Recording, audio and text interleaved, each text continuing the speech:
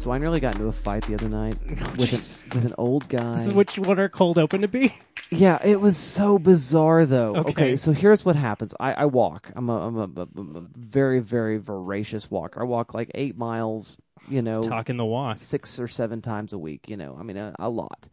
And I'm out walking, and I don't usually walk on the sidewalk because in my particular neighborhood, the sidewalk sucks, and I walk at night, and it's not, safe. I thought you were going to reveal that you're a sovereign citizen and you just refuse to use any public utility. No, Go no, on. No, nothing at all. No, I mean, I walk on the left side of the road. I hug the curb, Yeah. do all the things, and I come around this curve, and the vehicle comes in, and which is kind of left to center, but it's coming towards me. So I'm on the side of the road that this person would have been had they been hugging the curb, but safely. You don't do that in a curve, and the way suburbs are designed, and so.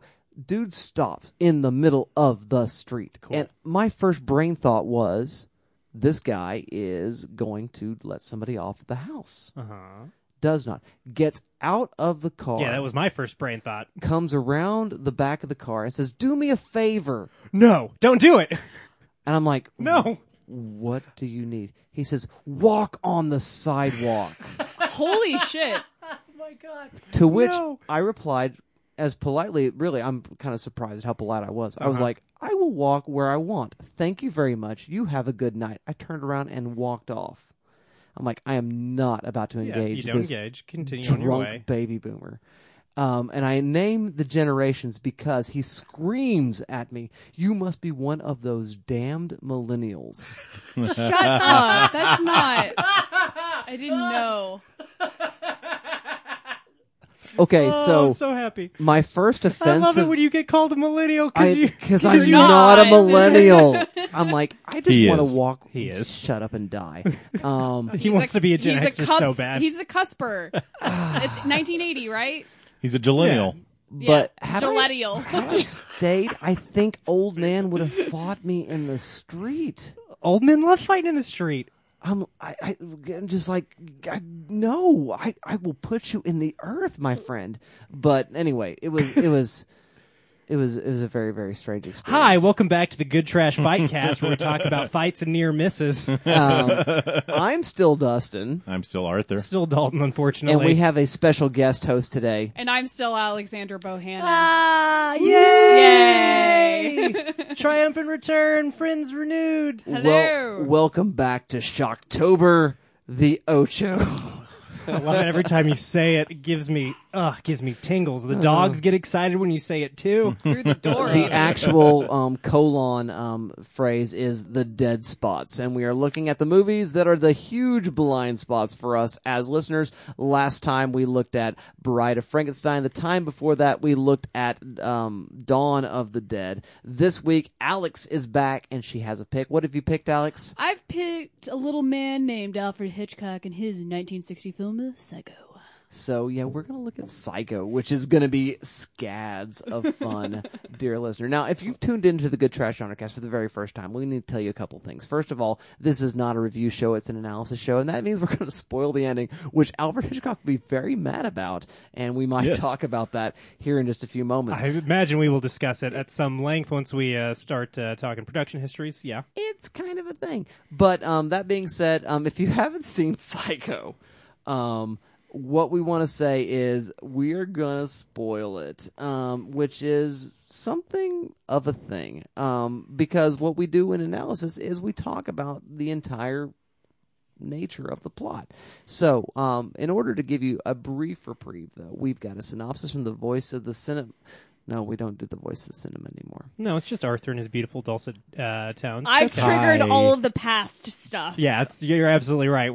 We've shifted into another reality. Yeah, something. Well, we're gonna have a synopsis from Arthur, whenever voice he chooses to use, and then we're gonna do our quick thumbs up, thumbs down reviews. We're gonna expand the syllabus, which will be a little bit more spoiler-full than a review would be, and then we're gonna get down to our analysis, which is gonna be spoiler-filled. You've been warned. So, without any further ado, Dr. Arthur Gordon, Let's hear that synopsis, please. I was going to do it in the voice of Mother, but that would be a thing that I'd have to try to do. Yeah, you'd really have to.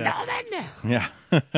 Well, in 1960, Alfred Hitchcock followed up his hit North by Northwest, very popular, very successful, and he decided to streamline things. He said, "I want to make something a little easier, a little trashier." So he takes his production crew from the Alfred Hitchcock Presents and does a little black and white trash film called Psycho, in which Marion Crane is in the midst of a love affair with divorcee Sam Loomis, and Sam's a little in debt. So one day at the office, after her boss sells a property for $40,000 in cash, Marion feels that debt, feels the love, and decides to skip town with that money. It's wild to think about a life-changing amount of money just fits so cleanly into an envelope. Well, Yeah, it and also then a becomes newspaper. a plot of a Steve Miller song.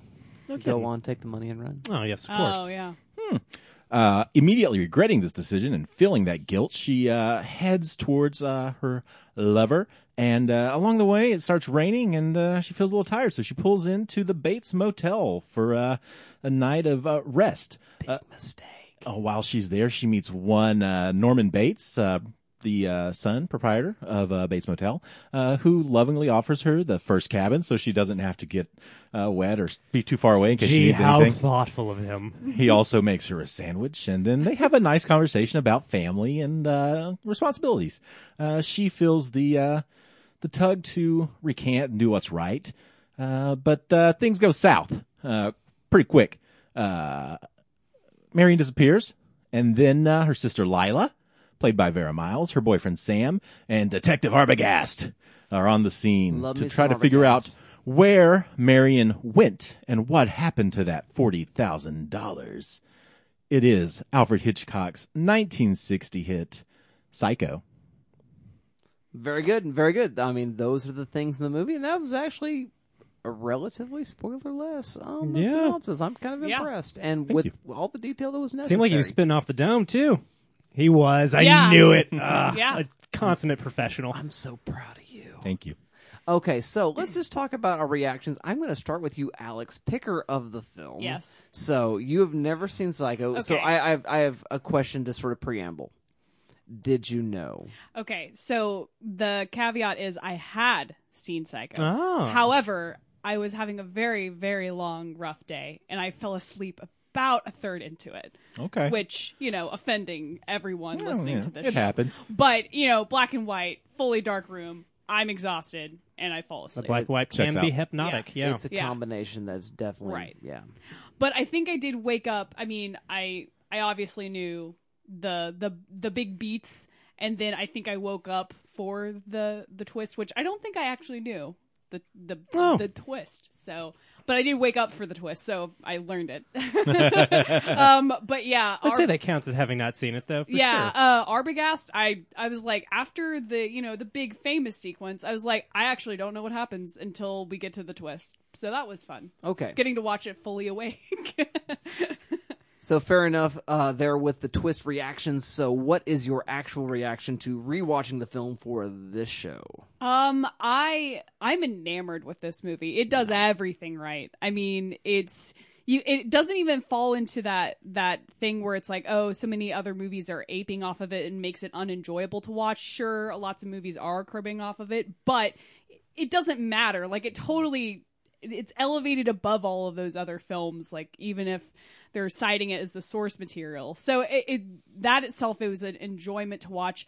The way that Hitchcock ratchets up tension from little things as her buying a used car and getting to the motel where something's going to go wrong, but you just can't put your finger on what's going to happen. All of these little tiny pieces of inherent creepiness. Nothing... And the other best part is that nothing is extremely telegraphed. You're not seeing like abject gore or terror, or, torture or whatever on screen. It just is understated, and that's where some of the inherent scare comes from. And so I can't recommend it more highly. Awesome. Thank you very much, Miss Alexandra Bohannon. Mr. Arthur Gordon, do you like Psycho? No, I love Psycho. Psycho is one of the I think my mom showed me this movie when I had to be a kid, and she told me how it scared her from taking showers for like a year, Oh, right? man. Because she would have seen it very young, when it was pretty fresh, and so I've always kind of had it in the back of my pocket. It's one of those influential movies for me, yeah, Alex is right. Hitch does everything correct in this film, and it's hard, I think, to appreciate it fully in seeing it in the modern era because of the impact of having an A-lister in Janet Leigh and her fate so soon in that film.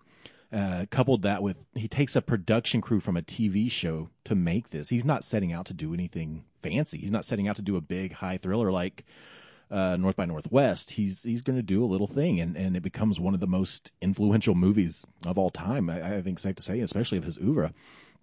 And the way he pieces it together, Anthony Perkins, bringing him in, is a masterstroke because he is able to capture that boyish charm that is so important to Norman Bates, that innocence that is so inherent in that face, and those brooding, thoughtful eyes. Just the way he looks in a room when people are absent after he's, I think, given her the keys to the room and she walks off, he just kind of looks around. He does something similar after he talks with Sam and Lila. And he's just got these thoughtful eyes, and he's got this posture, the bird pecking away, to imitate the birds of prey in his office.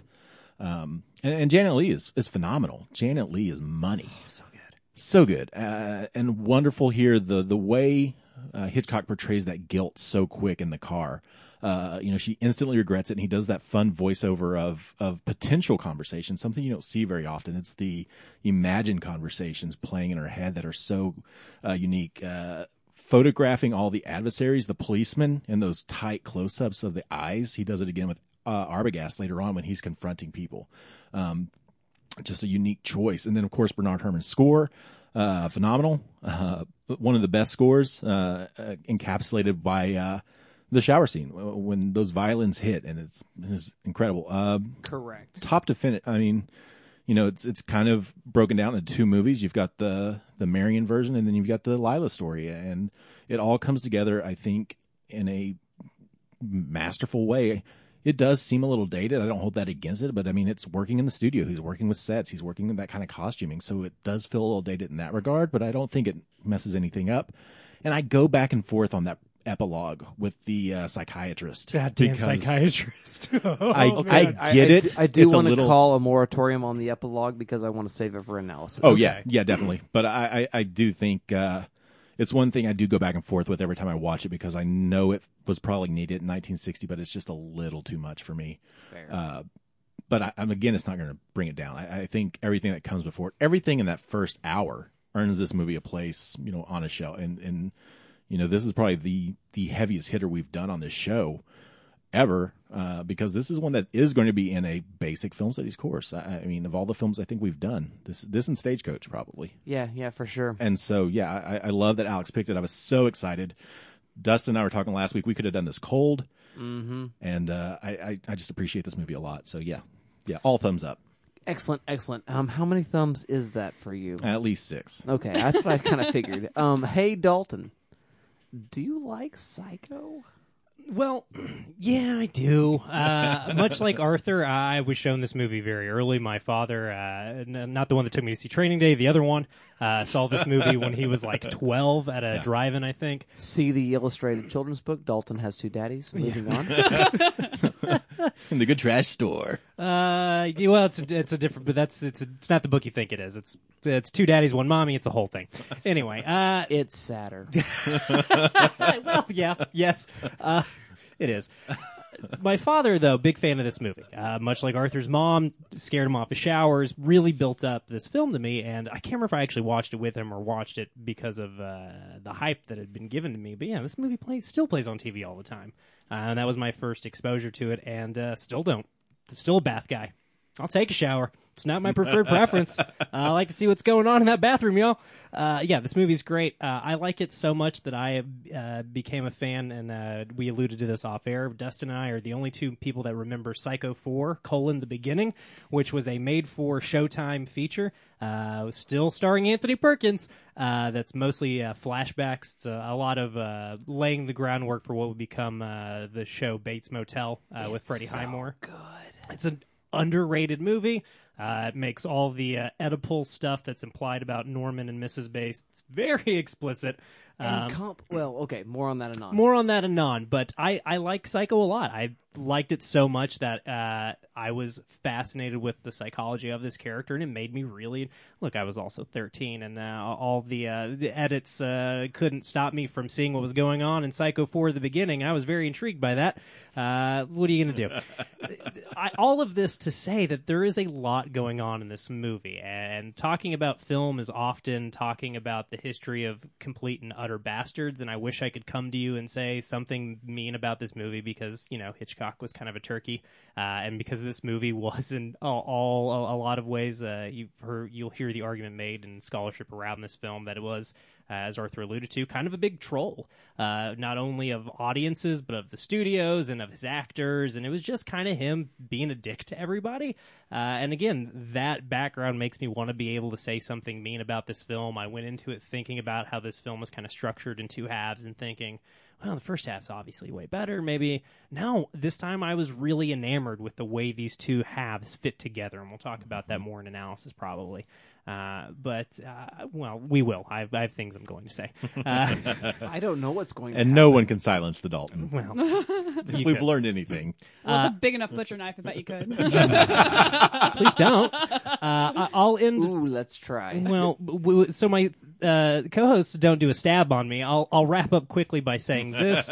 I learned today that Saul Bass did storyboards for the shower scene, which kicks an infinite amount of ass and explains a whole bunch. Awesome. And I will close out with some thoughts on this film from two people smarter than me. The first is a little blurb Karen Kusama has on the documentary 7852 about the shower scene. Karen Kusama said something to the effect, and I was just really struck by this, that it was probably the first modern experience of an assault on a female body in cinema, and she said the way she phrased it, there's something pure about the... Does she mean modern or modernist? I'm just curious. Didn't watch the whole documentary, so I don't know. They didn't play that blurb again as far as I got in, so I didn't get to hear her expound on her thoughts there, but she did explicitly say modern, not modernist. Okay. Anyway, at least in film, but the argument that was made was there's a purity to that expression because it is such a scene of devastation.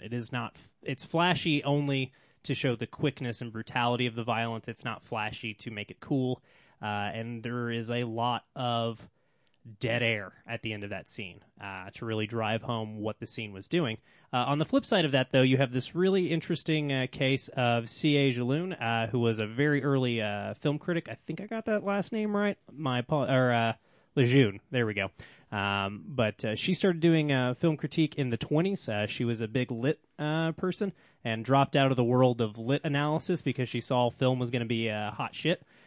Did about 40 years of film work, and in 1960, Psycho and Peeping Tom come out, and she hates them both, and everybody loves them, and she quits doing film analysis.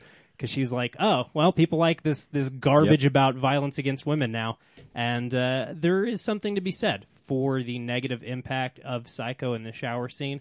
There's also a lot to be said of the positive impact of not letting us be afraid to show how violent the world is. And we will talk about that and more, I'm sure, as the show continues. But all that to say, yeah, I like this damn movie a lot, complications and all. Hey, Dustin, do you like Psycho?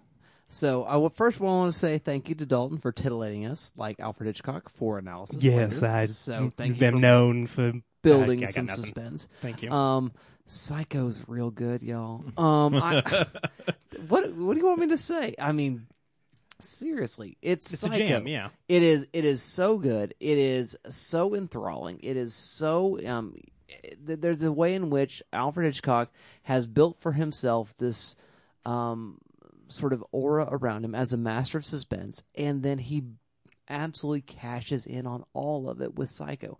It is perfect from start to finish, with maybe the last 10 minutes as an exception. We'll talk more about that later. But the performances are amazing. We're remembering the passing of Janet Leigh in the last 3 days from the recording time of this show. Jamie Lee Curtis, her daughter. Wait, what?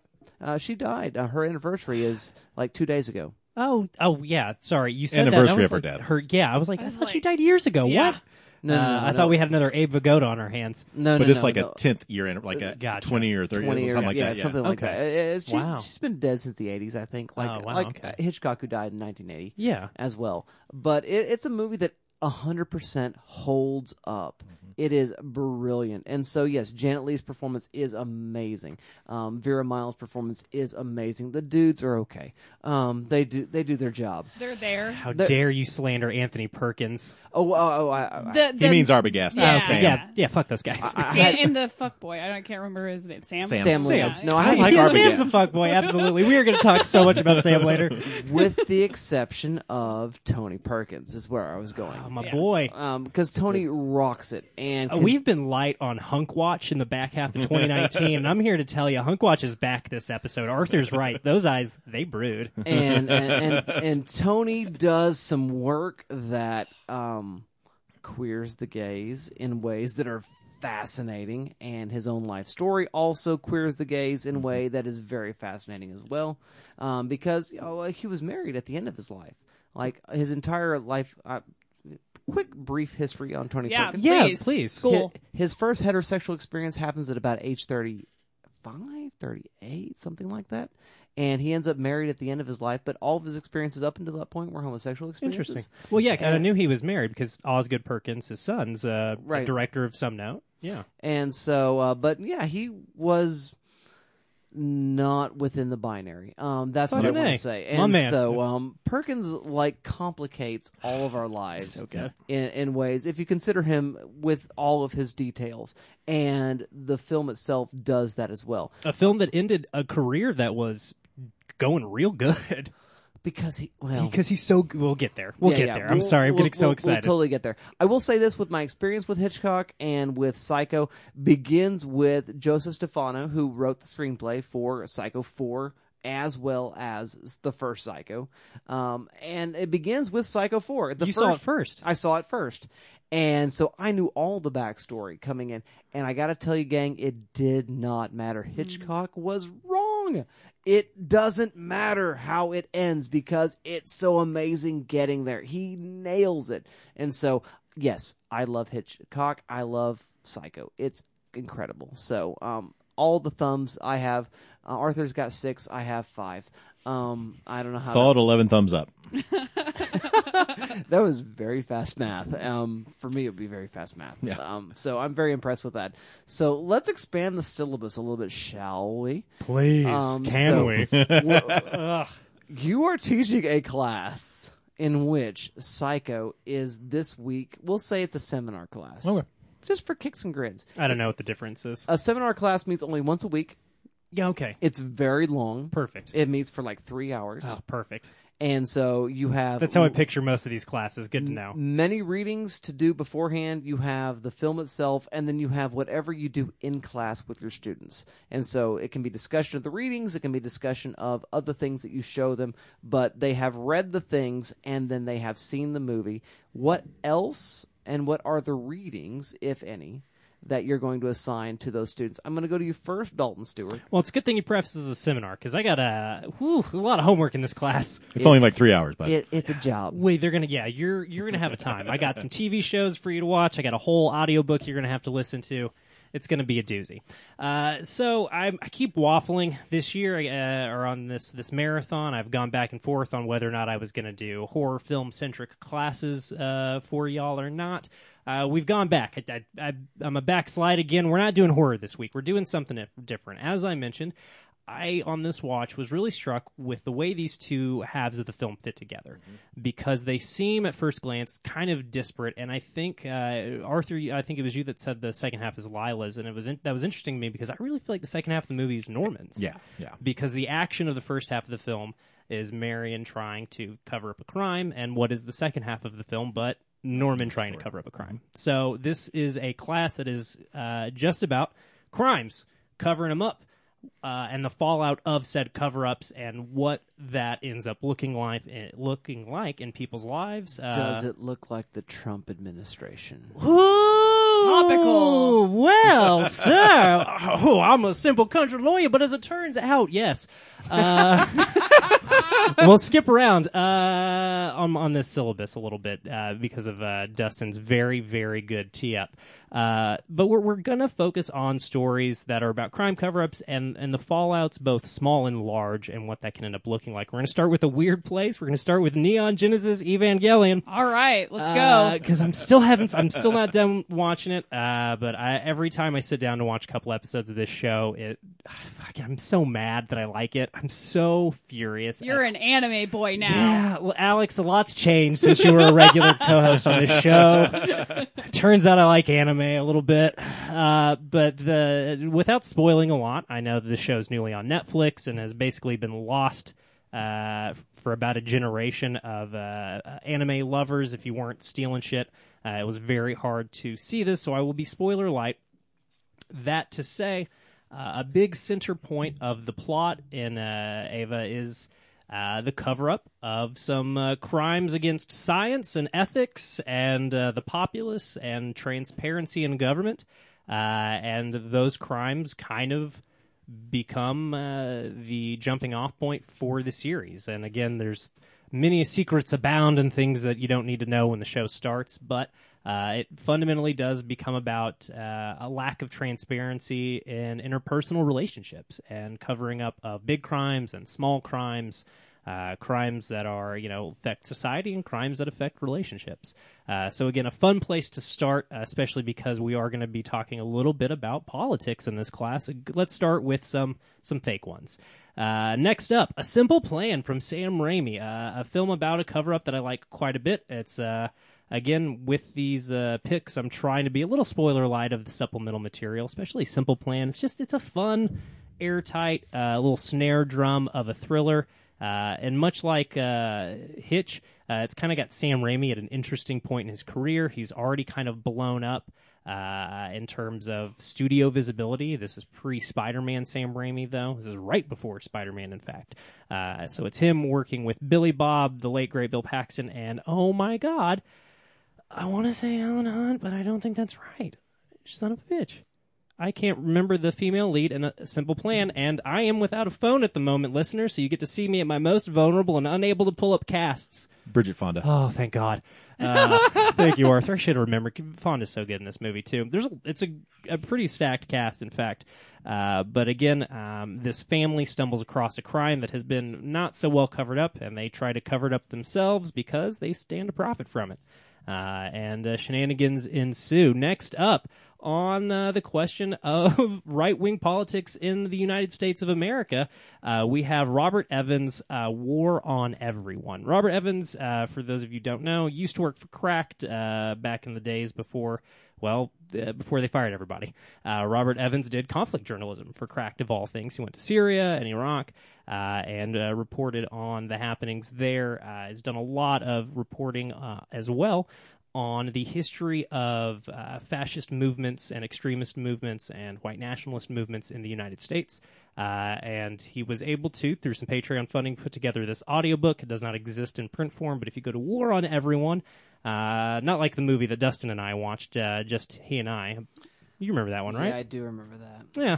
An interesting little movie. I'm still mad at you about that. Well, hey, look, we can't always know what a movie's going to be. I like Michael Pena. Pena's good. I like Skarsgård. Anyway, that's not what this is about. War on Everyone is a history of fascism in America, starting from its very early roots, right around the time of the American Nazi Party, going up to the ways in which works like the Turner Diaries got disseminated through gun shows and ended up in the hands of folks like Timothy McVeigh, and the ways in which these movements actively decentralized. Spoiler actively. alert, he's a bad guy. Yeah, not a good dude, especially for my neck of the woods, partner. And the ways in which these groups actively decentralized and covered up their ideologies and their existence by moving on to, you guessed it, the World Wide Web.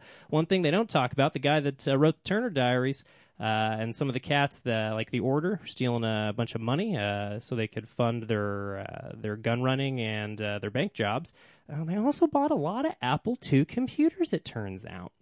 So lots of good information about the ways in which extremism Wait, what? is. Yeah, I'll tell you all about it later, bud. There's not enough time. I had an Apple II computer. If you want to take the class, Dustin, you'll have to get with the bursar's office. I'm going to speak Get to told. registrar right away. So that is Robert Evans' War on Everyone. Really, really interesting stuff. I can't recommend it highly enough. Next up, we will continue talks about American politics with Sheriff of Babylon, the comic by Tom King and Mitch Gurins. It is a little film. I think I've talked about it recently on the podcast before, or maybe on a Patreon episode. But Sheriff of Babylon is loosely inspired and adapted from Tom King's time working for the CIA in Iraq. A time that, he had a hard time unpacking and making peace with, and as part of that wrote this comic that, if I remember right, is dedicated to his child in the foreword. In terms of trying to, hey, Dad's never going to be able to tell you all the things that happened, but it was bad, and this is my attempt. And it's a really, really great book that talks about how hard it is to solve a murder in a war zone, especially if somebody has covered up the murder. And especially if nobody wants to talk about the cover-up. So that is Sheriff of Babylon. And last but certainly not least, we want to pivot back to directors of renown working in the studio system, making weird, invasive, and downright mean thrillers. It is David Fincher's Gone Girl, a film about many crimes and many cover-ups of those crimes, and is just about as misanthropic a movie as Psycho, I would say. Correct. So that is the class. It is stories about covering up crime. I don't have a snappy title. Oh, yes, I do. Hold on. It's What's in a Cover-Up? That is the class. Thank you. So I just found War on Everyone for free on Overdrive, so I'm not Yeah. going to take your class. But otherwise, Oh, it's awesome. Sorry, it's totally free. I should have mentioned that. War on Everyone is totally free if you You're go a to terrible waroneveryone.com. Yeah, sorry. It is out there in the wild. You can watch it or listen to it with commentary on the podcast Behind the Bastards, or if you just want the text itself, just go to waroneveryone.com. Sorry about that. So a podcast with like a commentary? Wait, an audiobook with a commentary track? So- do they pause it and then No, they talk about he it? has his friends on who are frequent co-hosts, some other former Cracked contributors, Katie Stoll and Cody Johnson, who he works with. They come on and basically listen to him read the audiobook and react to it, and it's quite fun. Interesting. So yeah, you can consume it that way if you want to go to. That's Behind the Bastards podcast. You That can find seems it there. better than spending 3 hours with Dalton, so I'm going to probably do that. Okay, that's fair. I love you very much. That was excellent, actually, Dalton. I appreciate it very much. Alex. Yo. So, hey, teach this class to me. All right. So my class is going to take a totally different spin than Dalton's because that was a pretty unique spin. So Thank you. applause. Good. But the first thing I would like to do, because I'm always going to recommend Vertigo. Vertigo is my favorite Alfred Hitchcock film of all time. It's got the Hitchcock blondes. It's got the big twisty twists. It's got all the crazy stuff that you're going to get in with the Hitchcock film, and it does it all to exquisite perfection. And of course we got that color element that's way different than Psycho, but the tones and the enriching tones and the shadows and all of that, just beautiful. Mwah. I'm reading a book right now. Actually, so I teach Vertigo, but then I'd also teach alongside it Vertigo: A Making of a Hitchcock Classic, which is by Dan Adler. It has a foreword by Martin Scorsese. I'm reading that right now. It's funny that we just happened to do Hitchcock in the middle of me reading about this. So hearing about like the comparisons, of course, to Vera Miles and then Kim Novak, and seeing this cadre of Hitchcock blondes he's talking about, the casting choices for Vertigo, the casting choices for Psycho. So all of this is kind of brought to a head within this particular book, and it's all talked about together. And just like the idea that you can have this film where it is kind of within two halves. You have these two different stories that are all tied together with this overarching narrative ribbon, but they're still feeling self-contained with this one big plot element that happens and you're like, where could it possibly go from here? And then it still goes. So it's Hitchcock at his finest. I would go to bat for Vertigo over Psycho any day, but of course it's hard to pick your favorite child, I guess. I don't know. Yeah. And then It's really easy. really, you've got 3, so It's harder to pick his favorite movie. that's right. That Correct. seems more that seems more apt. Oh, boys, I'm so sorry if you ever listen to this. I'm really sorry about your father. Have they started yet at this point listening? I think they listen sometimes. They also don't care. It's a They piece- don't. Yeah, it's, that's it's probably dumb what shit it their is. dad They don't- makes. They don't Yeah. care. Yeah, Yeah. that's funny. This is really what's hurting us. There are a ticket to the Zoomer market, and Dustin's fucking it up for us. And I'm mad about it because I really want to keep relating to the Yeah, youth. print off some business cards or something to give to him. Yeah. I have a stack of my found them. I changed backpacks the other day, Oh, and I good. found so many business cards from back in the day. I should probably Start handing 'em out. give them to Yeah. people. I leave them in fish bowls a lot. With Free the- lunch. Yeah. You know what? Forget the cards. I found stickers too. The Stranger Things stickers. Yeah. Remember the Stranger Things Oh, stickers? man. I found a bunch of them. I have a Did bunch you make of those, too. Alex? I don't know. I yeah, actually did. you can't made them, remember. didn't you? I think you Alex? did. I made one of the sets. You made the stickers. Stranger Things sticker, right? I think I did. I guess. I think you did. Cool. Sweet. Sweet. That was a long time That ago. was a long time ago. I'm going to give you 100% of the credit I'll take it. because it denies Arthur credit. That's right. Wait. Oh no. I do enough. I'm going to keep teaching this class if you don't mind. Yeah, Okay. I would Go very right. much like you to continue. All right. right And then ahead, the other, fuckers. so that's Vertigo. That's its own like semester, right? The other half of the semester, the other semester is basically films that I would teach films that doesn't really matter that if you know the twist. Oh. So, Dig it. Fight Club. There's a lot of similarities between Psycho and Fight Club. It's got the mind fuckery. It's got the psychological issues, and then of course it's got the did this perhaps make a problematic generation of people in terms of how they watch film? All these questions come up, blah, blah, blah. So we've got, and of course by an auteur director. So there's some nice parallels there. But then in that kind of cadre of films that I argue doesn't matter if you know the twist because they're excellent. Planet of the Apes also. It doesn't matter if you know the twist. Yep. I went into it actually, I was spoiled by it by listening to a podcast, to Good Trash. No kidding. Yeah, sorry. I don't know if I ever told that. No kidding. But because I was doing some work for the Patreon and I needed to listen to the episode, and then I was like, oh shit. But then I watched it. I'm like, oh, that didn't matter. That I No, it knew still that. works. Yeah, it Yeah. still works completely. There you go. And then another one is it's probably the only Shyamalan movie I'll stand by. But yeah, Yeah, we'll get to Dustin's feelings about being stabbed later, which I assume Sixth Sense. Yeah. yeah. Sorry, it is Sixth Sense. It's the one that I stand by. I can't. I don't like Unbreakable, guys. I'm sorry. Oh, I don't either. Okay, cool. He- I didn't he know. doesn't either. I, He's a I big didn't know if signs that guy. was. He's a huge Oh, signs sorry. guy. Okay, cool. I'm a real The Village defender. Oh, I love the Village. I'm with too. Alex. You're with Alex. Thank yeah. you.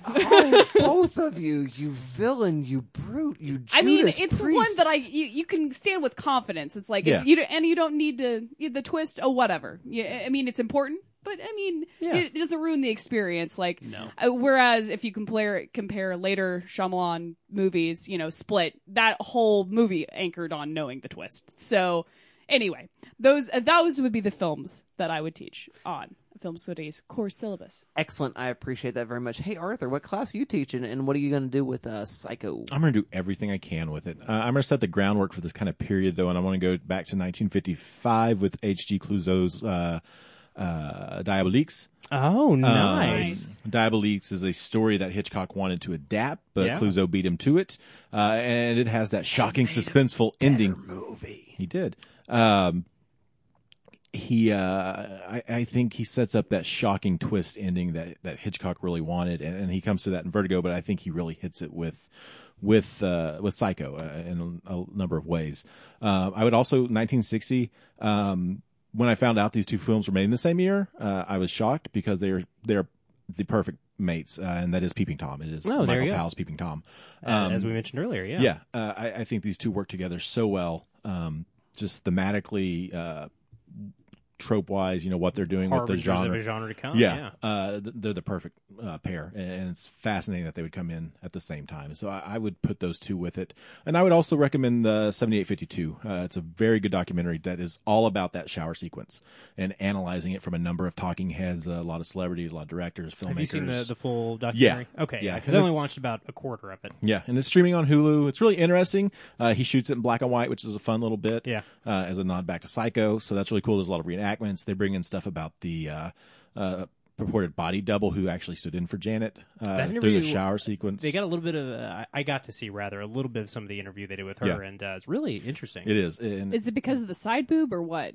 I think The so. body double? I can't remember the full story, but I think it's something about that. I imagine it's just because Janet Leigh didn't want to be on set naked all day. I mean, if I had to guess, I think she's a big enough star she probably what she was wanted. able to not have Yeah. to do that. Yeah. But she never got really credit for it. Nope. And Janet got all the credit, and so it was just an interesting story to kind of hear.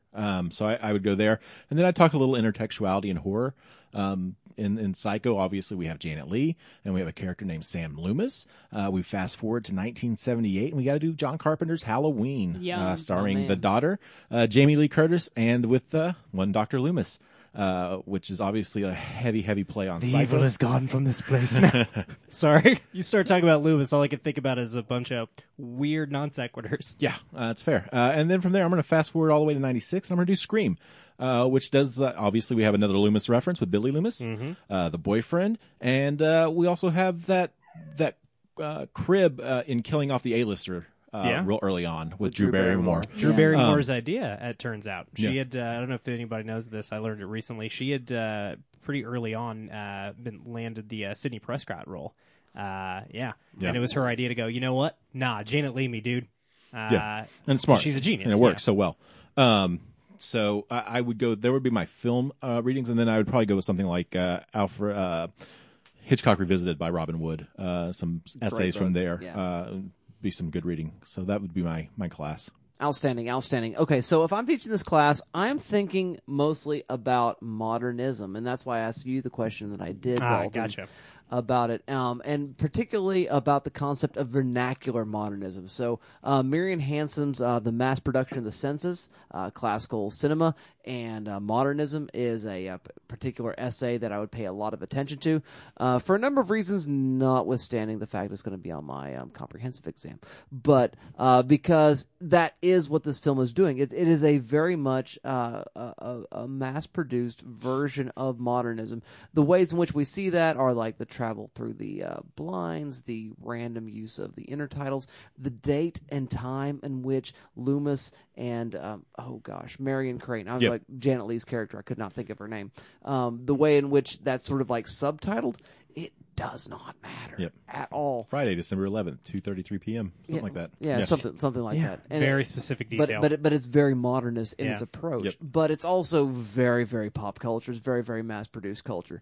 And so looking at that would be a place in which I begin. And then I would then move from that to David Thompson's The Moment of Psycho. So there's an essay from Hanson. The Moment of Psycho is a book. It's probably, I didn't look at it when I pulled it off my shelf or whatever to prepare for this, but I want to say it's probably 140 pages long. It's really, really short. You can see Thompson interviewed in 7852, as a matter of fact. I'm sure. Yeah. And he does this sort of industrial history of just, again, all the sort of censorship offices and working with the TV crew and working with the studio heads and all of those sort of questions about constructing this film Hitchcock. This film Psycho, sorry. And so looking at that and sort of examining it in its historical concept as a industrial product that does sort of move itself towards something high art, especially this sort of Eisensteinian moment, which is the shower scene. And so that is what I want to sort Just of... call the shower scene in the Eisensteinian moment. Well, It is. Yeah, it's oh, just a okay. very pretty way to No, call yeah. it a montage. Yeah. I Makes mean, you sound real smart. Well, it's a very specific... It's dialectic. It sounds like a man of It letters, ain't that's karate. all. It ain't Karate Kid montage. Yeah, no, it's Soviet montage. I yeah, gotcha. it's a very different kind. Yeah. And so doing that in something that is very much popular cinema. Now, my additional watchings would be to include 1990s Psycho 4, Hell yeah. The Awakening, The beginning. the beginning, The beginning. the quickening, The beginning of the awakening. Yeah. the amakening. Stop. And so I'm going to look at that particular film because, again, Tony Perkins' performance is amazing, and it puts all of the psychoanalytic theory, it really sort of makes it explicit, and then at the same time turns it on its head in a way that's really... I rewatched it for preparation for the show,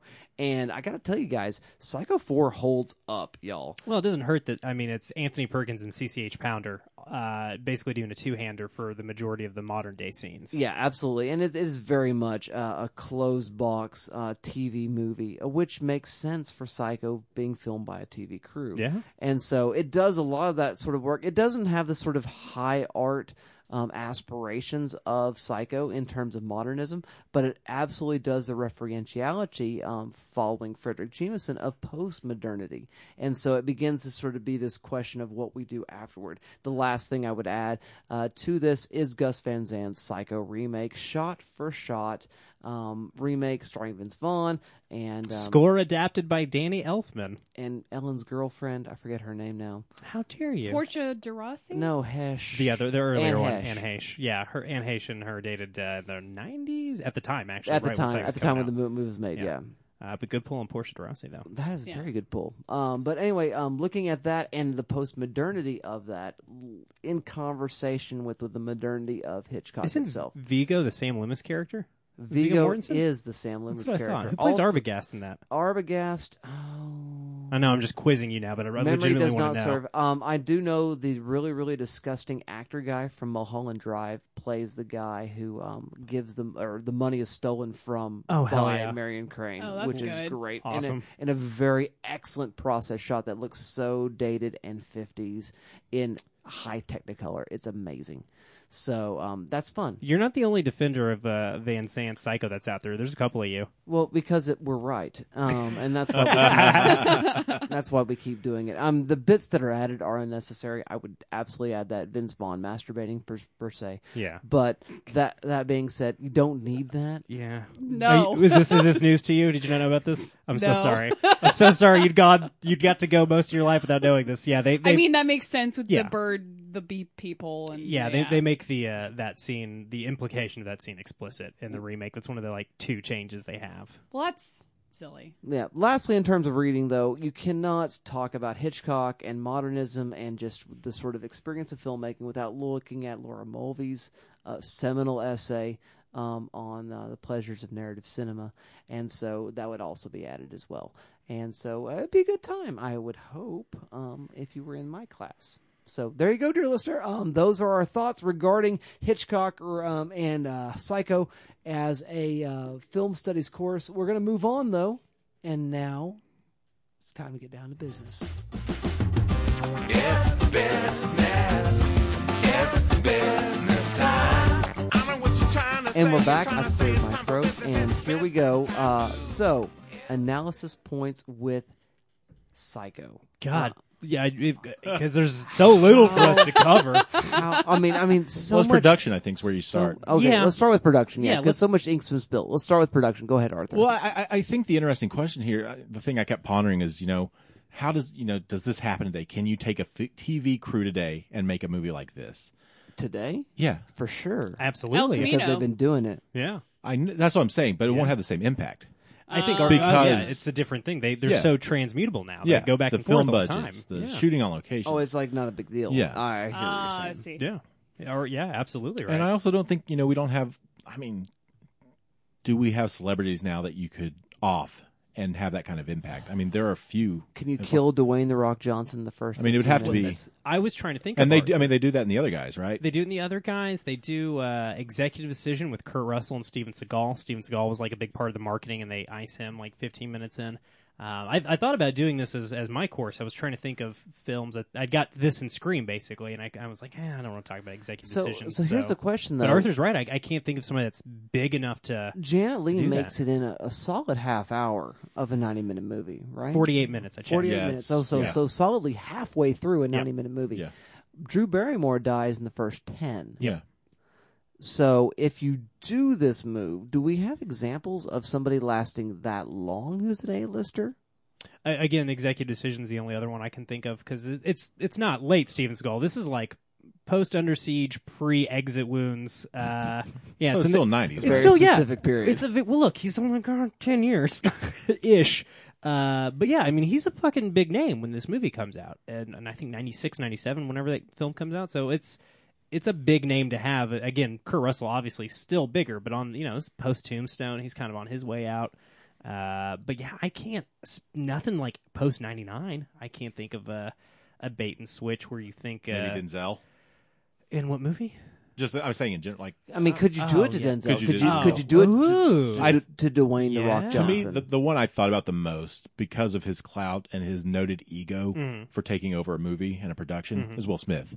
Oh, yeah. That's okay. that's really about as far as I could go because he's the type that doesn't want to give up that spotlight. Yeah, I think you could hide. I think everybody would assume Will Smith was your star. Like, I think that's a big part of it, though, Arthur. Like, so, especially studio films are so scrutinized right now. The production of them that I don't know that you get all the way to screening without somebody finding out. Comparison. So this will help contextually. How many stars were dimmed between Janet Leigh and then the rest of the cast? Like the stair step down the rest of the thing, and then Oh, Janet Leigh was definitely Dwayne The Rock Johnson, and everybody else was like Dana Carvey.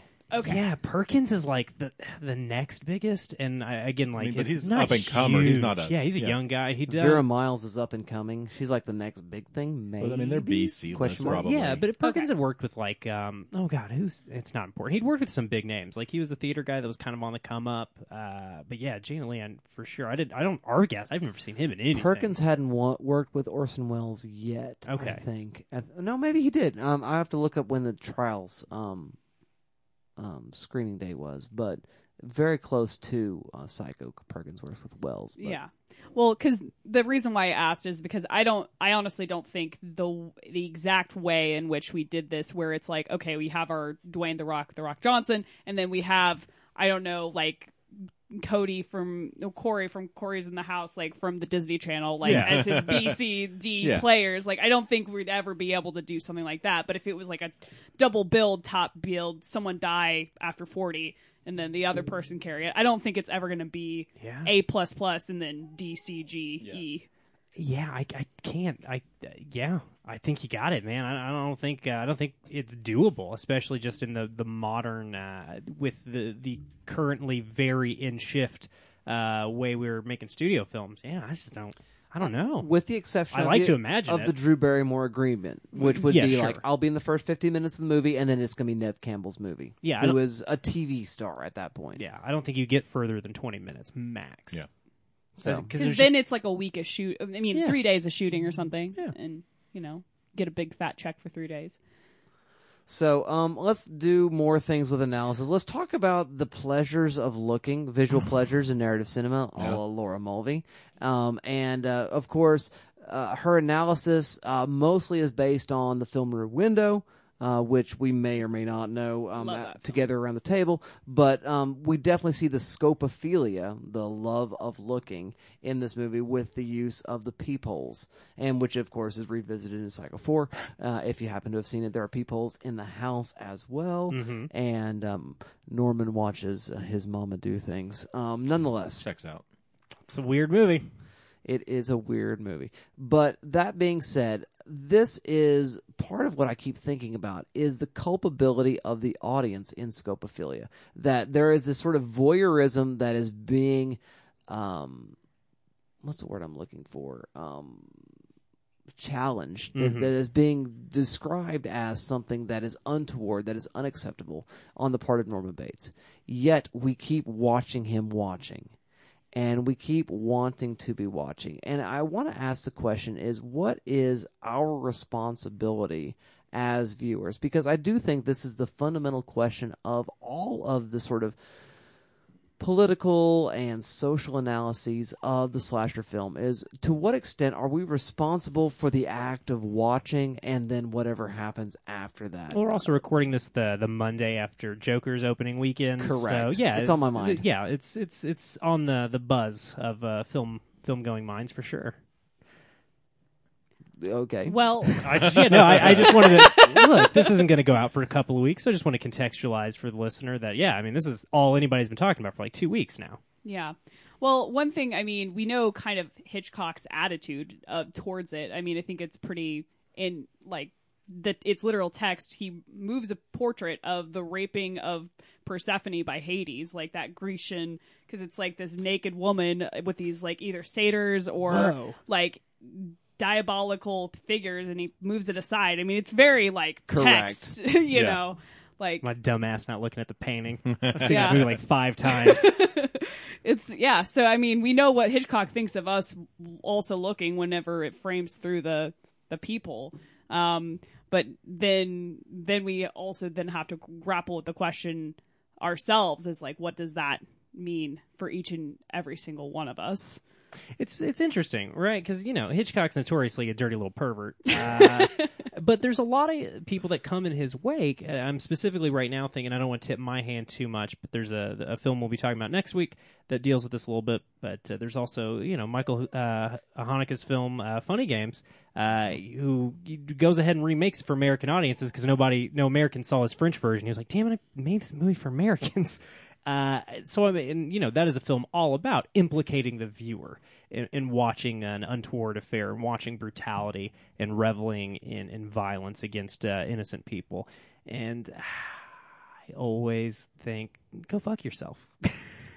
To any filmmaker who wants to, and again, I think we as the audience, we should be examining this about ourselves, absolutely. But I think that there is this filmmakers sometimes, and it definitely seems to be a strain in male filmmakers, like to tut at the audience for liking the thing they made. It's like, just like the thing that you made, you little perv. You made it.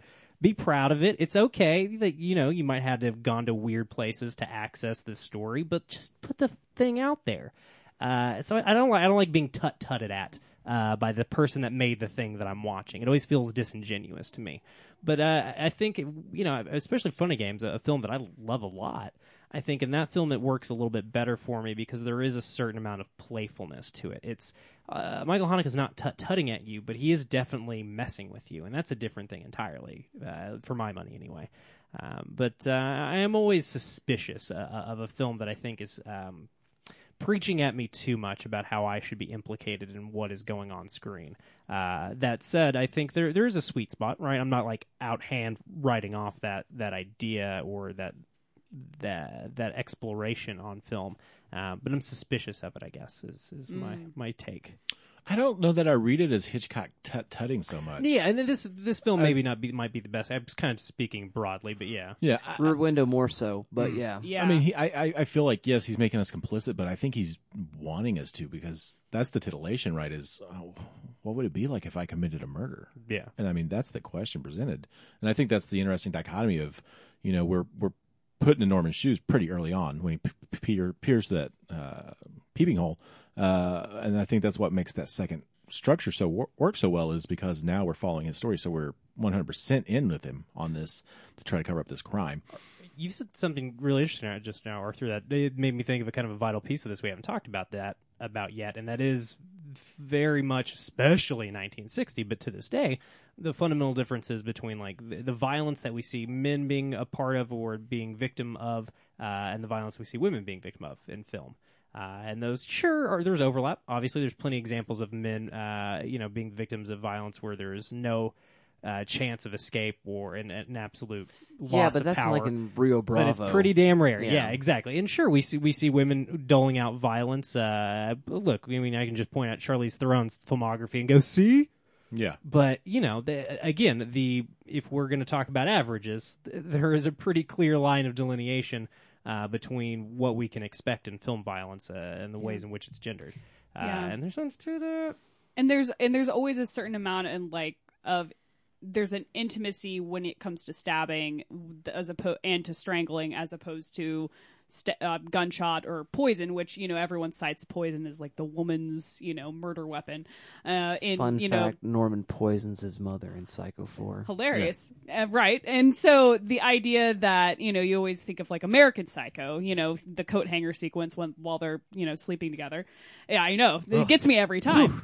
But it's just like the intimacy of.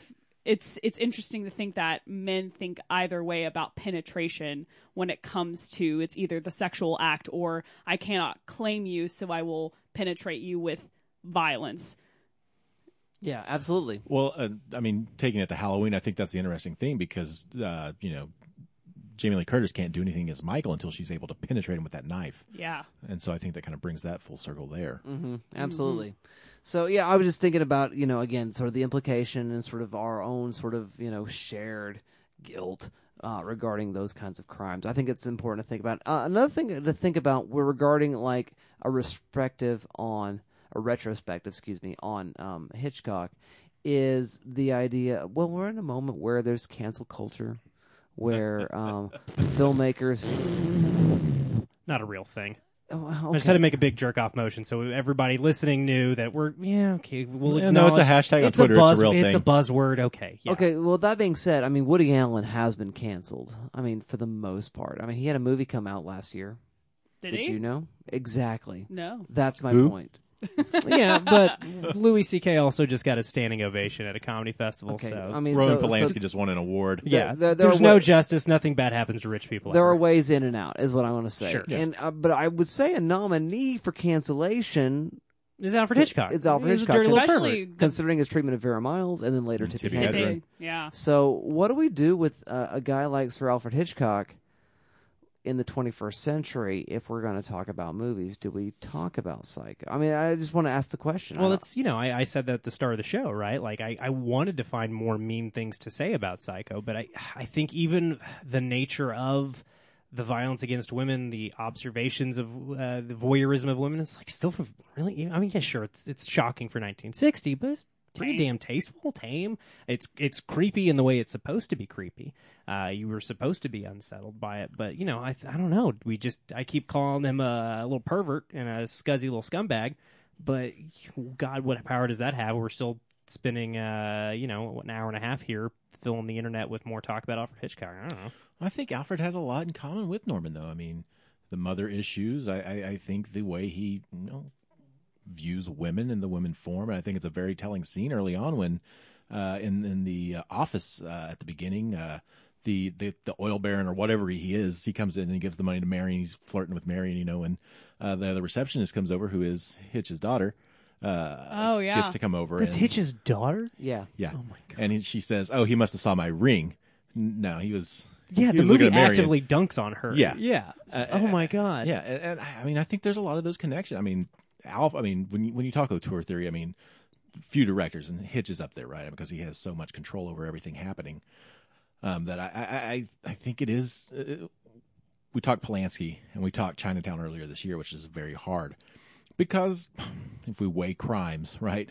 Hitch was a kind of a creep. He was really mean, but he never, as far as we know. But I wouldn't be surprised if somebody I've seen those casting I tapes would of be Tippy surprised- Hedren. Honestly, I'd be surprised if he got an erection. But Really? That's a whole other conversation. I think that's part of it. Yeah, Yeah, there's okay. a lot of wish fulfillment in his films. I mean, and so I think that frustration that Perkins feels, or Bates feels, is very reflective of Hitch himself. Huh. Yeah. A nuanced read of Hitch in this movie. Well, then it helps. I know Arthur and Dustin are both quite well read on Hitch, and it sounds like Yeah. Alex is well on her way as well. He's kind of a blind spot for me. And I mean, outside of this and Vertigo. It's really the thing he keeps coming back to. We talked Rear Window. I mean, a film about a man observing everything. That's very much his meta film, and even Vertigo, where he's seeing the blonde and he's remaking her in the image that he wants her to make. Is the take he would have through his career as he reforms all of these Hitchcock blondes into the image that he wants to present. And so, I mean, Hitch is very in his movies. Yeah. I can't remember, it talks about it in the Vertigo book, but I can't remember which of our blonde co-stars, if it was Jamie or Vera. I think it was Vera, was almost cast. She was the first casting choice for Vertigo, and then something happened, and then it was like... Vera Miles was going to be in Vertigo. Yeah. And And it then being it's- Kim Novak instead. Yeah. exactly. So it's the interchangeability. Good choice. The interchangeability of, not to say that, Novak and, they're all interchangeable, but there is a certain extent that the Hitchcock blonde for Hitchcock is interchangeable. Ingrid Bergman, yeah. Yes. And Grace Kelly. Grace Kelly, yeah. She wanted to be a princess. Yeah, I'm curious. You're all making a case for Hitch as at least somewhat self-aware as a filmmaker, a guy that seems at least relatively self-aware of, not liking himself a whole lot, but, that doesn't always make somebody a better person. Oh, no, I don't I'm think just, so. I think we're doing what we can to bring it back to Dustin's initial question. All we can do is wrestle with it and acknowledge the facts as we know them, right? I mean, I think it's the same conversation we have with Kubrick right now. Yeah. People don't know what to do with Kubrick because Kubrick was Kubrick sucks. a-hole on set, right? Yeah. Oh, an absolute monster, yeah. The way he tortured Shelley Duvall in The Shining, and this need for perfection was, much different type of assault than what Hitch did, but it was in a similar vein. And I think we'd have the same conversations with Hitch that we would Kubrick if they were both alive. And it's all about these extracting these performances from actresses by breaking them first. Like they don't know how to do their fucking job. Yeah, it doesn't do it with the male It's actors. literal micromanagement of your employee. Yeah. It comes back. You've already brought up Joker, and I hate to keep circling back to it, but it's this idea of, Joaquin is off isolating himself and losing 100 pounds and doing all this mental torture to get into role. And somebody mentioned, Toni Collette was like, how did you get into the headspace for, Hereditary? She's like, oh, I'm an actress. I just did it. You walk in there and you do it, right? So, Yeah. I mean, It's times like these I like to remind everyone of the fun anecdote about Laurence Olivier and Dustin Hoffman on the set of Marathon Man. Dustin Hoffman, and this is a somewhat apocryphal tale. I'll just tell the version I that still became love it. legend. Tell it I'll anyway. tell the version Same. that became legend. Hoffman's all looks like he's been on a bender for days because the character's supposed to have been awake for days. And Laurence Olivier is like, "Why do you look like shit?" He's like, "Well, I'm trying to get to the character, method, blah blah." Try acting, darling. It's easier. And all we're talking about, though, I think we've kind of accidentally gotten to. I'm glad Arthur brought up Hitch, or I'm glad Arthur brought up Joker, but more specifically, I'm glad you brought up Kubrick, because it's the lionization. It's the canonization of these guys who are known bad employers that continues the deification of authorship as, the director as the sole authority on a film, and just makes making movies not a fun place to be for people.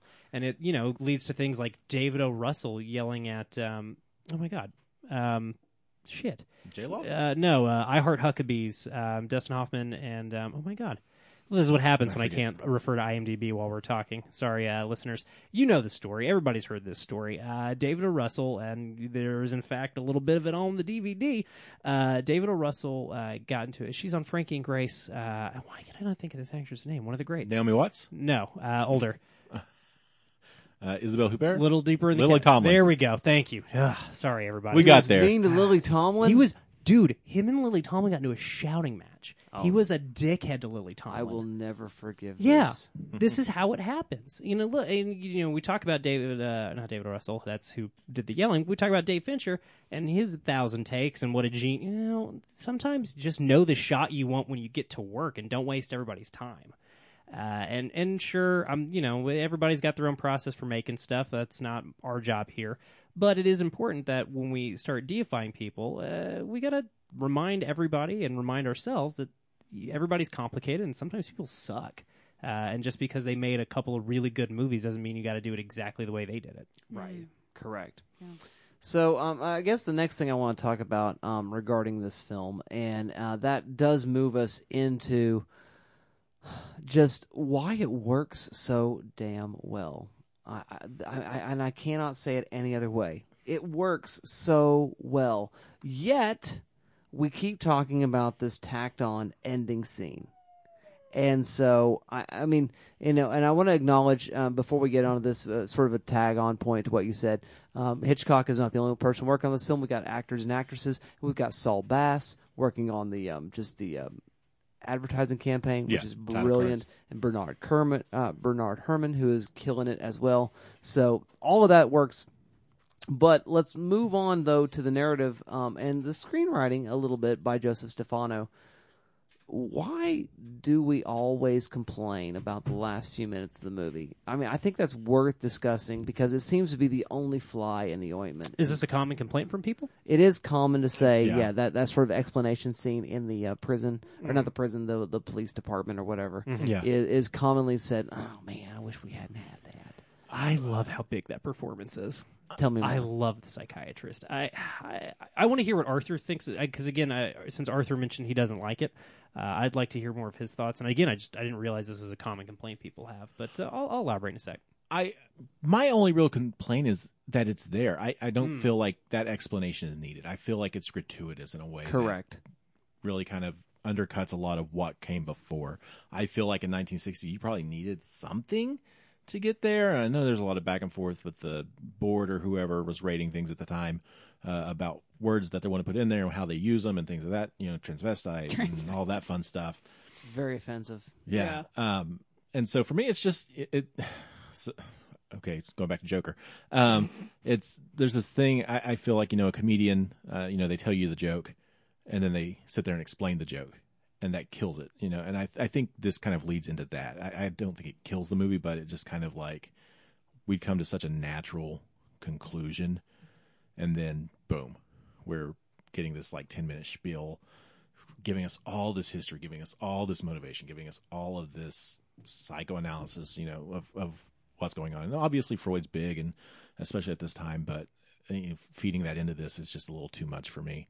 And I go back and forth. Sometimes it works better than others, but for me, it's still kind of I'd cut almost probably straight to that scene of him in the madhouse. I wouldn't even hurt a fly.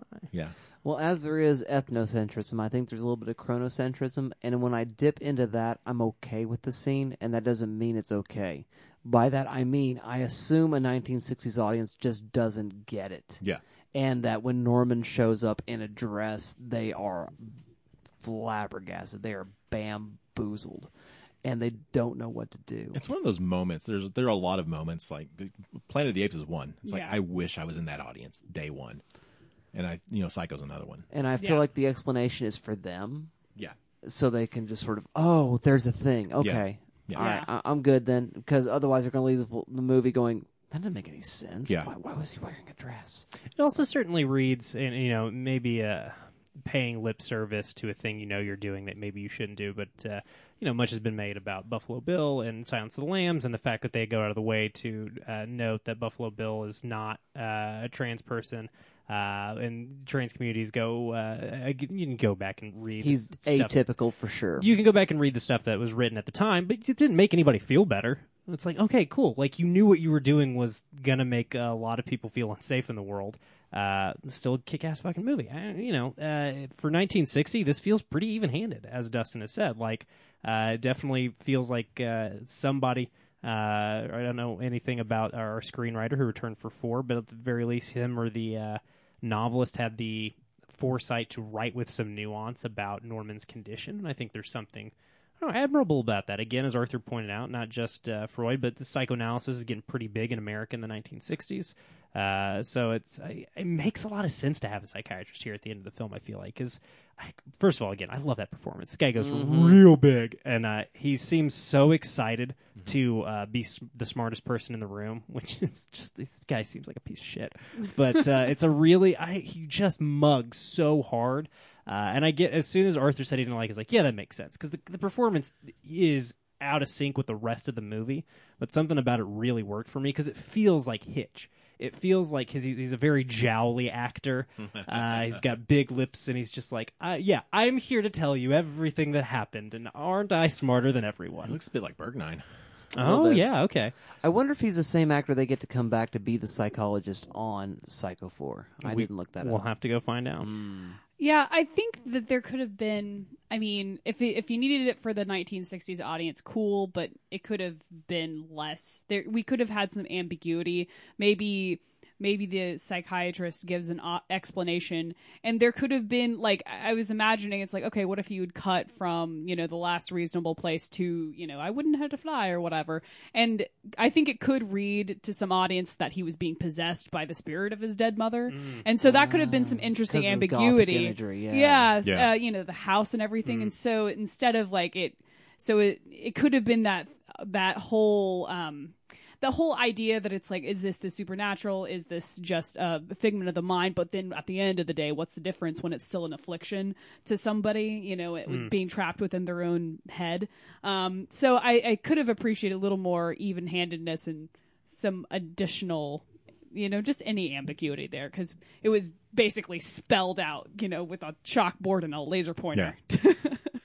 Yeah, absolutely. Does it come across as very all right? Now A's, it's very much a drawing, and I think Dustin's right to call it a chronocentric, because it does feel very much of mainstream American audiences are probably going to lose their mind and have no idea. You're assuming that, but I really don't know. I think you might be right, Yeah. though. I think I think your guess is a good one. Yeah. And you're right. We could all very well be incorrect, but I think it's a good guess at any rate. So, okay, this movie is, of course, very seminal in the work of the slasher film and the American obsession with all things slasher. This film is based on not Ernest Bloch. What is Bloch? Ernest Borgnine. No. What's Bloch's Ed first Gein. name? Oh. That wrote the Ed Gein book. I don't know. Oh. Psycho, the novel upon which, not Oh. novel, but sort of historical account of Ed Gein, famously and interestingly in Psycho 4, when he gives a pseudonym to the radio call-in show, he calls himself Ed. Oh, wow. That's fun. I love that tip of the hat for that film. But so we see this come up again in Silence of the Lambs, as we've already mentioned, also in Texas Chainsaw Massacre. And Ed Gein, arguably one of the most important figures of the 20th century. American Horror Story Season 2. You know? and Mindhunter as a plot contrivance all the way through. And I wanted to just think about the serial killer itself. You're thinking of BTK. We'll talk more later. Well, I guess I was just thinking I think about he's just talking serial killers. serial in general. killers in general. Oh, gotcha. And Yes, I want true to talk crime. about the beginnings of those things which are true crime, which sort of find their founding in Psycho, which, again, finds a cinematic genesis in the slasher film, but also in this sort of true crime obsession and America's obsession, specifically with the serial killer, either fictional or factual. Well, there's a lot also, and this ties into a thing that I was going to want to bring up later anyway, but this is a good time to bring it up. The highway. The highway's a big deal. It's a big plot point in this film, but it is a fundamental reshaping of life in the continental United States, and leads to cats like Henry Lee Lucas, who are just drifter murders, and all of the myriad serial killers. Wernos would be an example. And as well, as about to come to the California highway. I mean, you have like 4 active serial killers around California highways in the 1970s. I mean, the highway introduces a means and ease of access to predators in the United States that just simply did not exist prior to the mid to late 60s. So it's a colossal reshaping of the American psyche taking place throughout the 1960s, obviously. But the highways are a big deal, and I think the ability to commit murders and go to another town and ghost and become a different person is something that happens throughout the 30s, with the Dust Bowl, but throughout the next several decades and the changes of modern transportation. I think it changes the ways in which murders are taking place in the country, which adds to what you're talking about, Dustin, which more killers means more obsession, right? Right. I mean, they existed up until this point, but there was a weird way in which the United States, especially, we became obsessed with this. We were looking for these kinds of stories, either, again, we still are, right? Truthful accounts or fictional. Yeah. I think there's obviously this existential dread, and especially maybe post-Vietnam, we have the fear at home, right? The danger that walks and things like that. But I also think it undercuts the American dream in a way and throws a wrench into that fantasy. The suburbs aren't what we always thought they were. The paths to glory aren't always what we thought they are. There's these new hidden figures, and I think that's kind of what is interesting about this. I don't know what draws me to true crime other than just pure fascination with how these things work and how these people work. And Well, there's a weird way in which we romanticize the serial killer, Oh yeah. oh yeah, right? But sure. unlike, say, the mass shooter, which is a different form of the same. I mean, in terms of body count, similar kind of violence. I think we fetishize mass violence, period. I think we really do. I think we do it in different ways, but I think our culture is obsessed with mass violence. I mean, how many fucking times have you seen the Twin Towers go down? How many times have you watched 3,000 people fucking gone Yeah. and not thought of it? Just And I mean, again, I'm not just talking about I'm not just talking about September 2001. I mean, I think we've gotten a little bit better about showing the big fireballs and the collapse. We tend to shy away from some of those really awful shots the more we talk about it in retrospect. But again, for years, you couldn't go anywhere without. Anytime somebody started talking about it, you'd see a damn fireball. And we're talking about 50 years of American history and a whole lot of mass death along the way, both at home and abroad. But I think these are an obsession of ours, and you can look at any number of things in our history to try and figure out why do these things hold so much weight in the American psyche. But I think there is a fascination not just with singular murder, but with wide-scale unsafety, right? Anything that teases at the back doors of the mind, right? I was just say, I think we're starting to explore even mass shootings, school shootings in that way. I mean, you look at American Horror Story Season 1 deals with this. There's a little bit of that there, yeah. Elephant and Elephant, big time, yeah. More Gus Van Sant. Yeah. Also, I mean, Sons of Anarchy does this in one season. Yeah, season 6, right? Vox Lux from last year really delves into this as well. So I think we're getting to the point. I think we've somewhat artistically, culturally are moving from 9/11, but now, I mean, we just have daily tragedies on the scale. Yeah. I just want to sort of name the romanticization a little bit, though. Yeah, there's a mystery to serial killers that you're right. Mass shooters lack that mystery for us to be like to hang our hats on, right? Well, Yeah. and there is a way in which, again, you've got somebody like Hannibal Lecter, you've got somebody like Anthony Perkins as Norman Bates, you've got somebody, again, even Freddy Krueger, for crying out loud, who is, in a weird way, charismatic, at least, if not sexy, if not likable in some sense. Freddy's less of those things, but much more so with a Hannibal Lecter, much more so with an Anthony Perkins character. And there's a way in which those serial killer stories sort of become attractional sort of appeals. But when you look at the histories of an Eileen Wuornos, when you look at the histories of a Henry Lee Lucas, you look at Ed Gein. Ed Gein or Richard Ramirez or whomever you want to look at, and then this sort of John Wayne Gacy, for crying out loud, they are gross. They are unattractive in sort of every way, right? Then you have Ted Bundy. Yeah, you got Dahmer. You've got Ted Bundy. Dahmer is a weird exception. You want to start talking. We could be here all day trying to do typographies and whatnot, right? I mean, the FBI's got a literal unit for it. But right. I think what Dustin makes an interesting point, and I think this speaks to Anthony Perkins' performance. Perkins has a uncomfortability around other people that makes you think that Perkins did a lot of his homework. Perkins comes across as kind of a loner, kept to himself. Yeah, Perkins does a masterful job of showing us the ways in which Norman Bates is simultaneously disarming, charming, and very upsetting to be around. I think that's what's so great about that scene with Arbogast, when he's just completely thrown off his guard. Yeah. I think it's a great performance, element of that. Yeah, no, that back and forth with him and Arby. Really, anytime somebody puts the screws to Anthony Perkins is a really interesting scene because he modulates so much based on how long the scene's been going on, who his scene partner is. Like, he does a lot of stuff in there. But that initial one with Janet Leigh, there's just both of them are doing a lot of great work, but there's so many moments where Perkins will modulate like his anger or his patheticness, and Lee will simultaneously modulate her fear or her because there's times where Marion seems afraid of Norm, but there's other times where she seems like really to feel super sorry for this guy. Like she has figured out what his attracted. She's a little hot for him, sure. I think the film. I don't think you're reading into that. I think the film wants. I think both actors play an attraction for sure. There's a chemistry. But I mean, I think it's more of a. I don't know that it's necessarily sexual so much as he's cute and she feels bad for him. I think she can tell that he does not get out. Well, he looks a lot like the little brother of Sam. They Whoa, have very similar appearances. Oh my damn, gosh. dude! I noticed it the first time looking at. He does look. What's the guy that plays Sam's name? It's not important, but him and Perkins do look alike. You're right. So I There's think something that's there. really interesting as well. Absolutely. Whoa.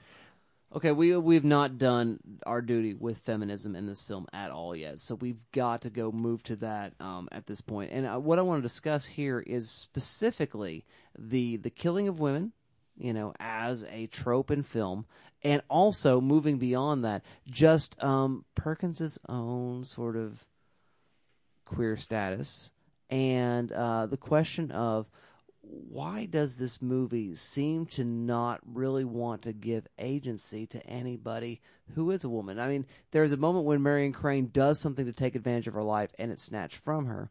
And the same way, Vera Miles' character, Lila, thank you very much.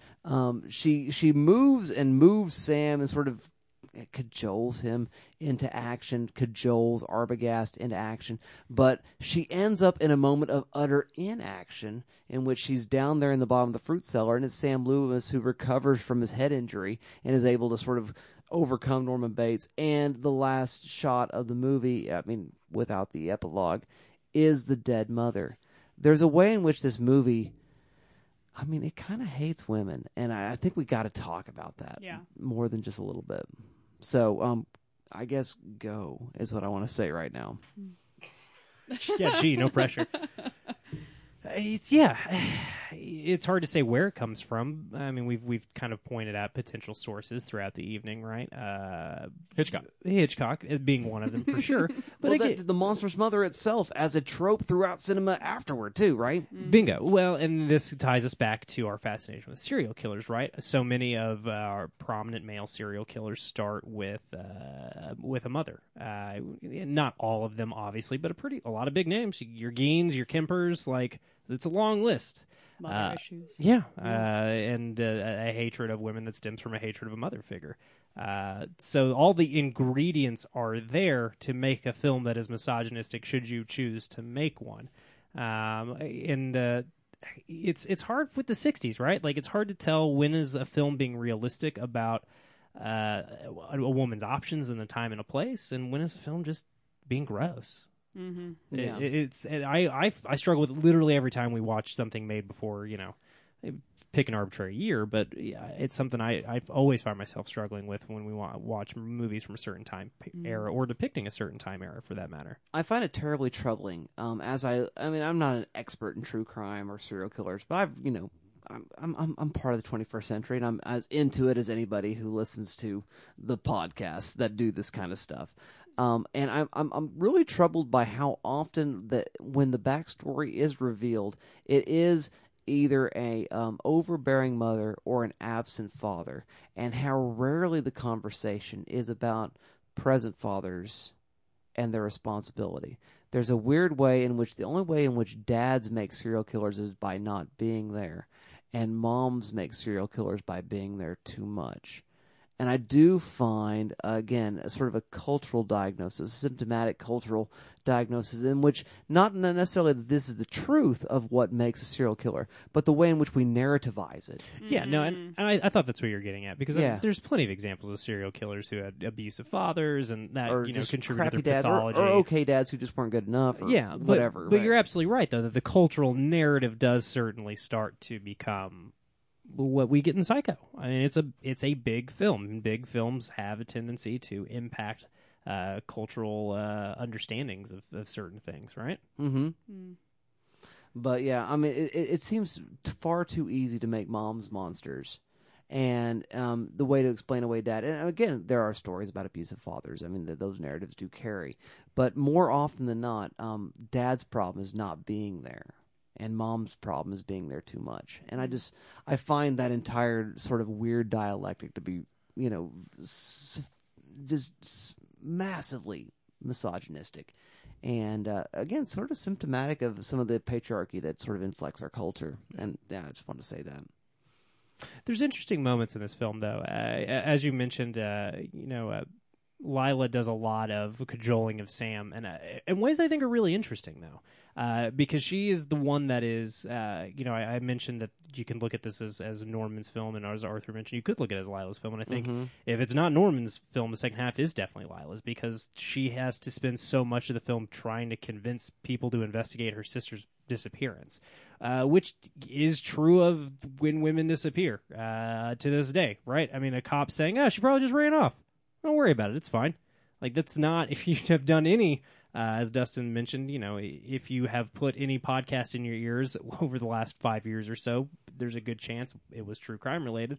And there are plenty of examples of cases that go cold or go unsolved longer than they should have because people wanted to just assume that they'll be back. That'd be fine. They'll be fine. And Lila does so much in this film that, again, it feels easy to go ahead and say, well, Psycho's obviously misogynistic. And sure, I mean, it's the 1960s and it's directed by Alfred Hitchcock. There's plenty of gross stuff in here. But there's nuances that, again, as I said, I go back and forth. Is it a time and a place? Is it a realistic depiction of 1960s Americana? There's a number of questions that are just kind of fundamentally unanswerable to a certain extent. But I think there's enough there in the performances of I keep wanting to say Marion Crane, Janet Leigh, and Vera Miles. Vera Miles. Thank you. We've said her name enough. You think that one would have stuck?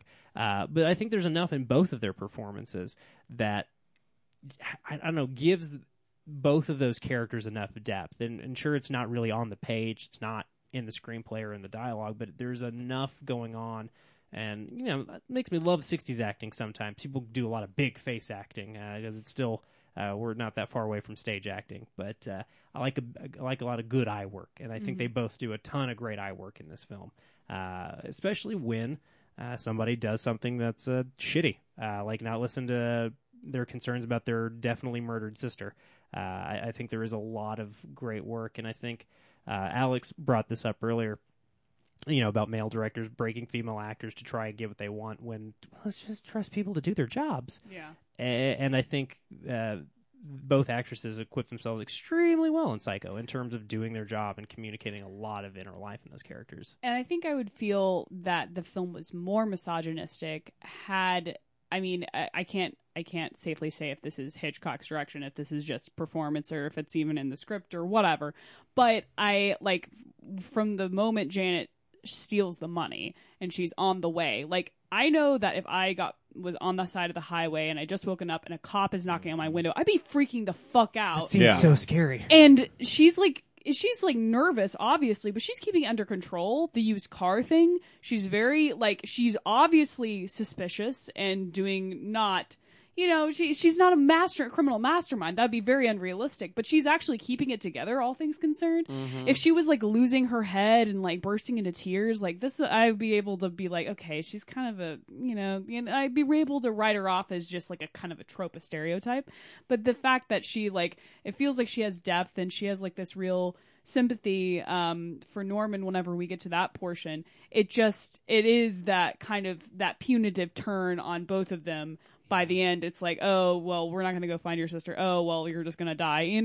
That there. But I do feel like that. Yeah. I feel like the meat of the sandwich offside the shit bread is it's a good performance that makes you not want to bring the hammer on it, being okay, this is super misogynistic, because she does keep being the squeaky wheel, and it's stupid that she has to do that. But the fact that she's kind of cool and level-headed, I'm not mad at her. I mean, all the things she's reacting to are naturally scary whenever we get to Vera in the house.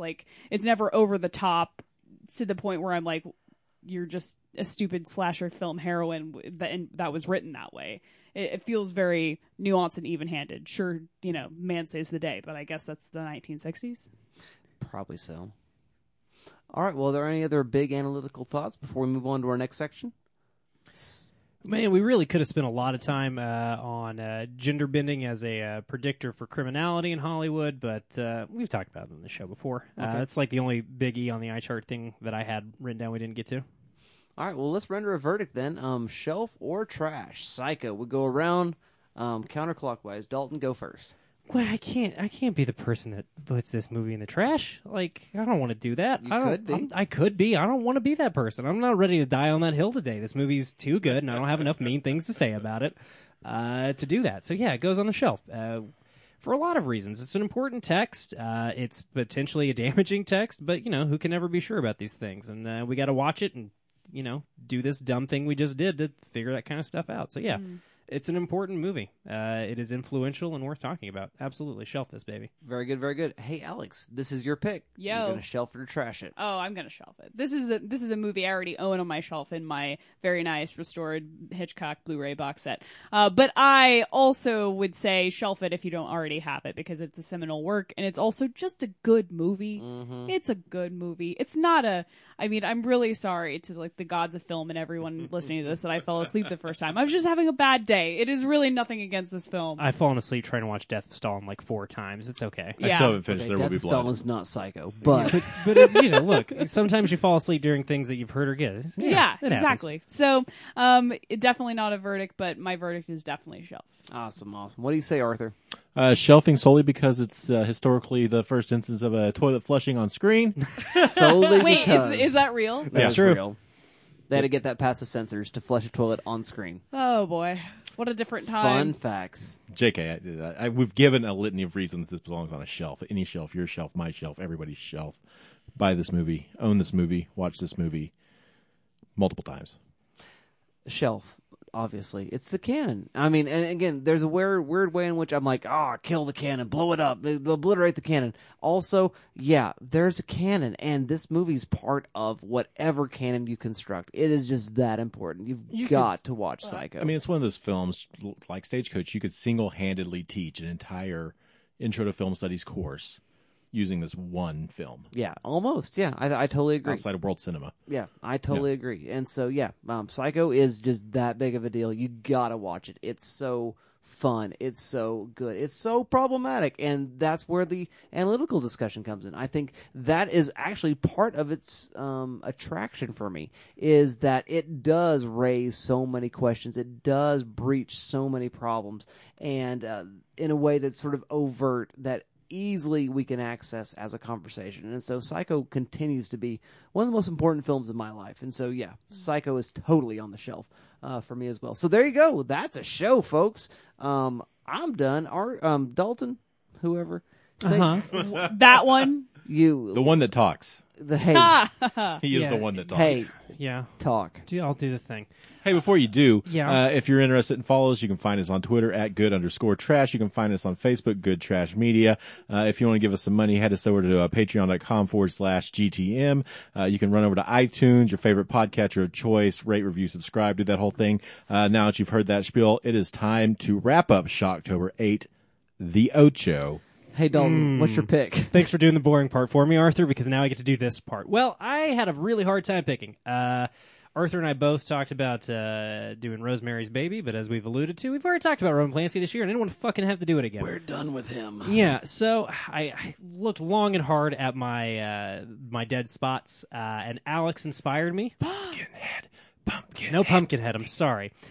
We had an accidental double feature of The Undead with Dawn of the Dead and Bride of Frankenstein, and Alex teed us up for a serial killer double feature. So, we've already mentioned him a couple of times. We will, in fact, be watching a film inspired by the nightmare of a human being, Henry Lee Lucas. We will be watching Michael Rooker in Henry: Portrait of a Serial Killer, the infamous cult favorite.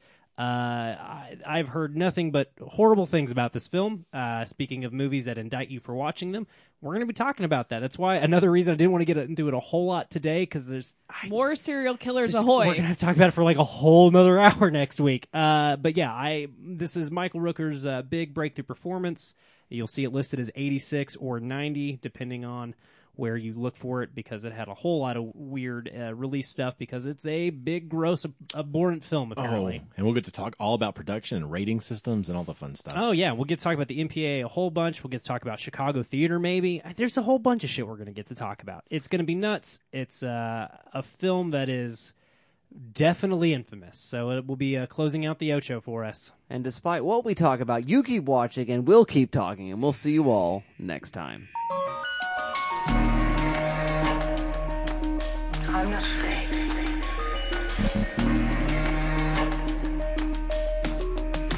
I'm not afraid.